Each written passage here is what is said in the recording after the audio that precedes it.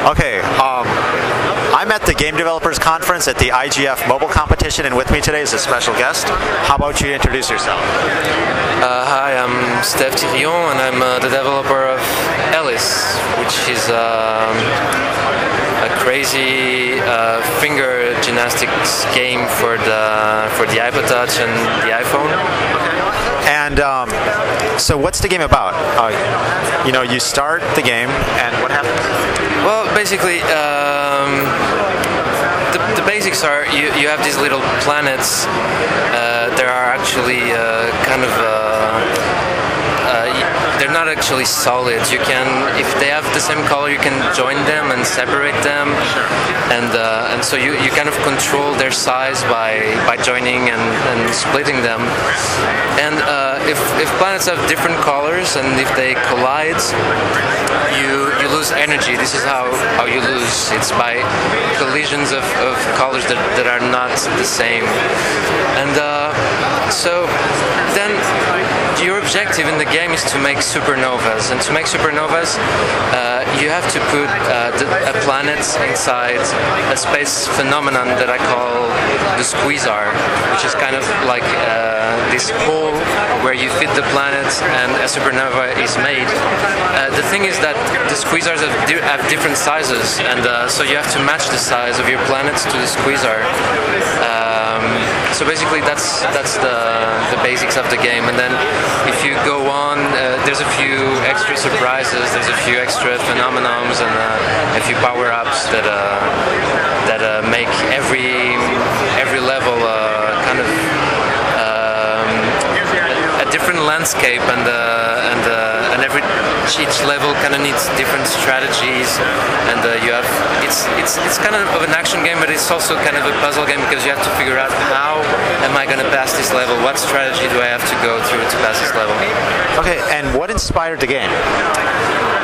Well, usually when I do any kind of project, I spend like weeks on a notebook and trying to do mock-ups, but here it actually started by, I thought I was going to do a game that I would do it in 6 days, and it would be really simple, just rotating circles around using multi-touch, because I just thought I'm going to do an easy app. Yeah, exactly. And make some money, because I've been like trying stuff and I'm not making any money. But then I thought that I could split these circles and join them, and so I realized that there was a lot of potential here, and I ended up spending 5 months on what was supposed to be a simple game. Sure. So it was the process was very. I was adding things, kind of like a snowball, getting bigger and bigger, and then it became Eliss. So the inspiration isn't. There are a few inspirations actually.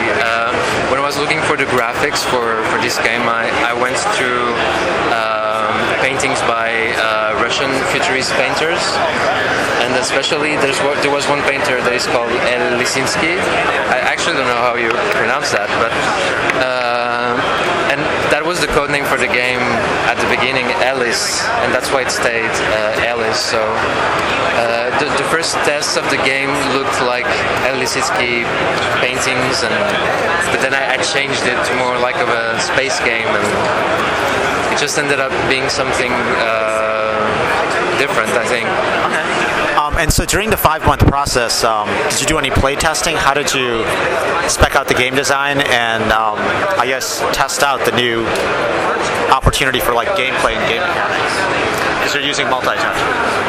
Actually, I was pretty bad at that, at play testing. I learned the hard way that playtesting is absolutely crucial, and you need a lot of people to playtest.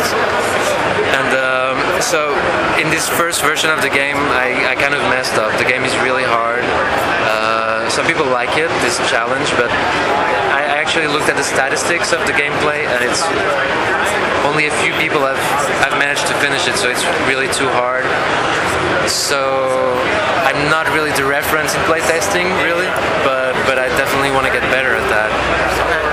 And So when you released the game, how did it go on the iPhone? Can people buy it, or is it released on the iPhone App Store? Or? Yeah, it's on the App Store. It's totally official. And is there a free version, or is it a paid version, or how does it? There's only a there's only a paid version that costs $4, and at this point there's no free version. So how are you promoting it? Is it just straightly through the App Store, or are you finding other ways to promote the game? Well, I started promoting it by contacting blogs, which is it's a powerful way to get known. But what I'm finding out is that the App Store is kind of a parallel universe as far as what people know about things that are going on. Basically, what you need to do in the App Store is getting to the tops, getting to the top 100 action games or the top 100 games, or when you get to the top 100 apps, then things get really interesting. And I haven't made any of these, so I'm trying to figure out how to get there. And what's the next step? Are you going to work on this game some more? Are you going to work on another iPhone game? So the next step is getting this game right. I need to add an easier mode, and there's probably going to be a few more surprises just to get the game right. And then I'll be working on a second game that actually is already. There's already a prototype done. This is actually the game that I put on hold to make Eliss, and I want to finish it because I think it's a great game and I'm really excited about it. So that's my next step. So doing another game by myself, and then we'll see what happens. And how do you like working by yourself? Have you tried to work with other people? Is it more effective, or what? I love working by myself. I'm really better at that. Oh, really? Wow. Yeah. I thought it'd be, I guess, more disciplined if you had another person, but yeah, go ahead. Talk about the benefits of working by yourself. Well, the benefits of working by myself. No, here's the thing. I have music backgrounds and I have design backgrounds, so I kind of felt like, I want to do everything. I'm excited to do music and all that. So the advantage, I guess, is you do something that is really your vision, that is a vision of one person. It can either work or not, but and I mean it's about my personality. I concentrate a lot better when I'm working by myself, but I also had some amazing experiences to work with other people, so I'll definitely think about that later, especially once I find people that I think are really the right people. Yeah, can you talk about, I guess, the benefits of working in it? Like, what did you get from working with someone else on a game? What I got from working with someone else is it's actually pretty amazing when you actually simply sketch the idea and direct a person, and then that person produces it and comes back. It's kind of that utopia of I want a computer that does like what I think, and then it just makes it. That's kind of what is working with other people in a way. And I mean, of course, the feedback and the debating of what is right or what is not, this is always good. But of course, you need the right people. Yeah, it's not easy. Okay, cool. And when you say the right person, is it just someone that you can get along with, or feels passionate about the idea, or what? Yeah, something that someone that you get along with, someone that is good at what it does, someone that is creative, someone that is respectful, someone that you can trust. Yeah. That's a lot of things to fill. Of course, there are people that fill all these requisites, but it's not easy to find. Yeah. Okay, cool. Any last words then for other potential iPhone developers out there?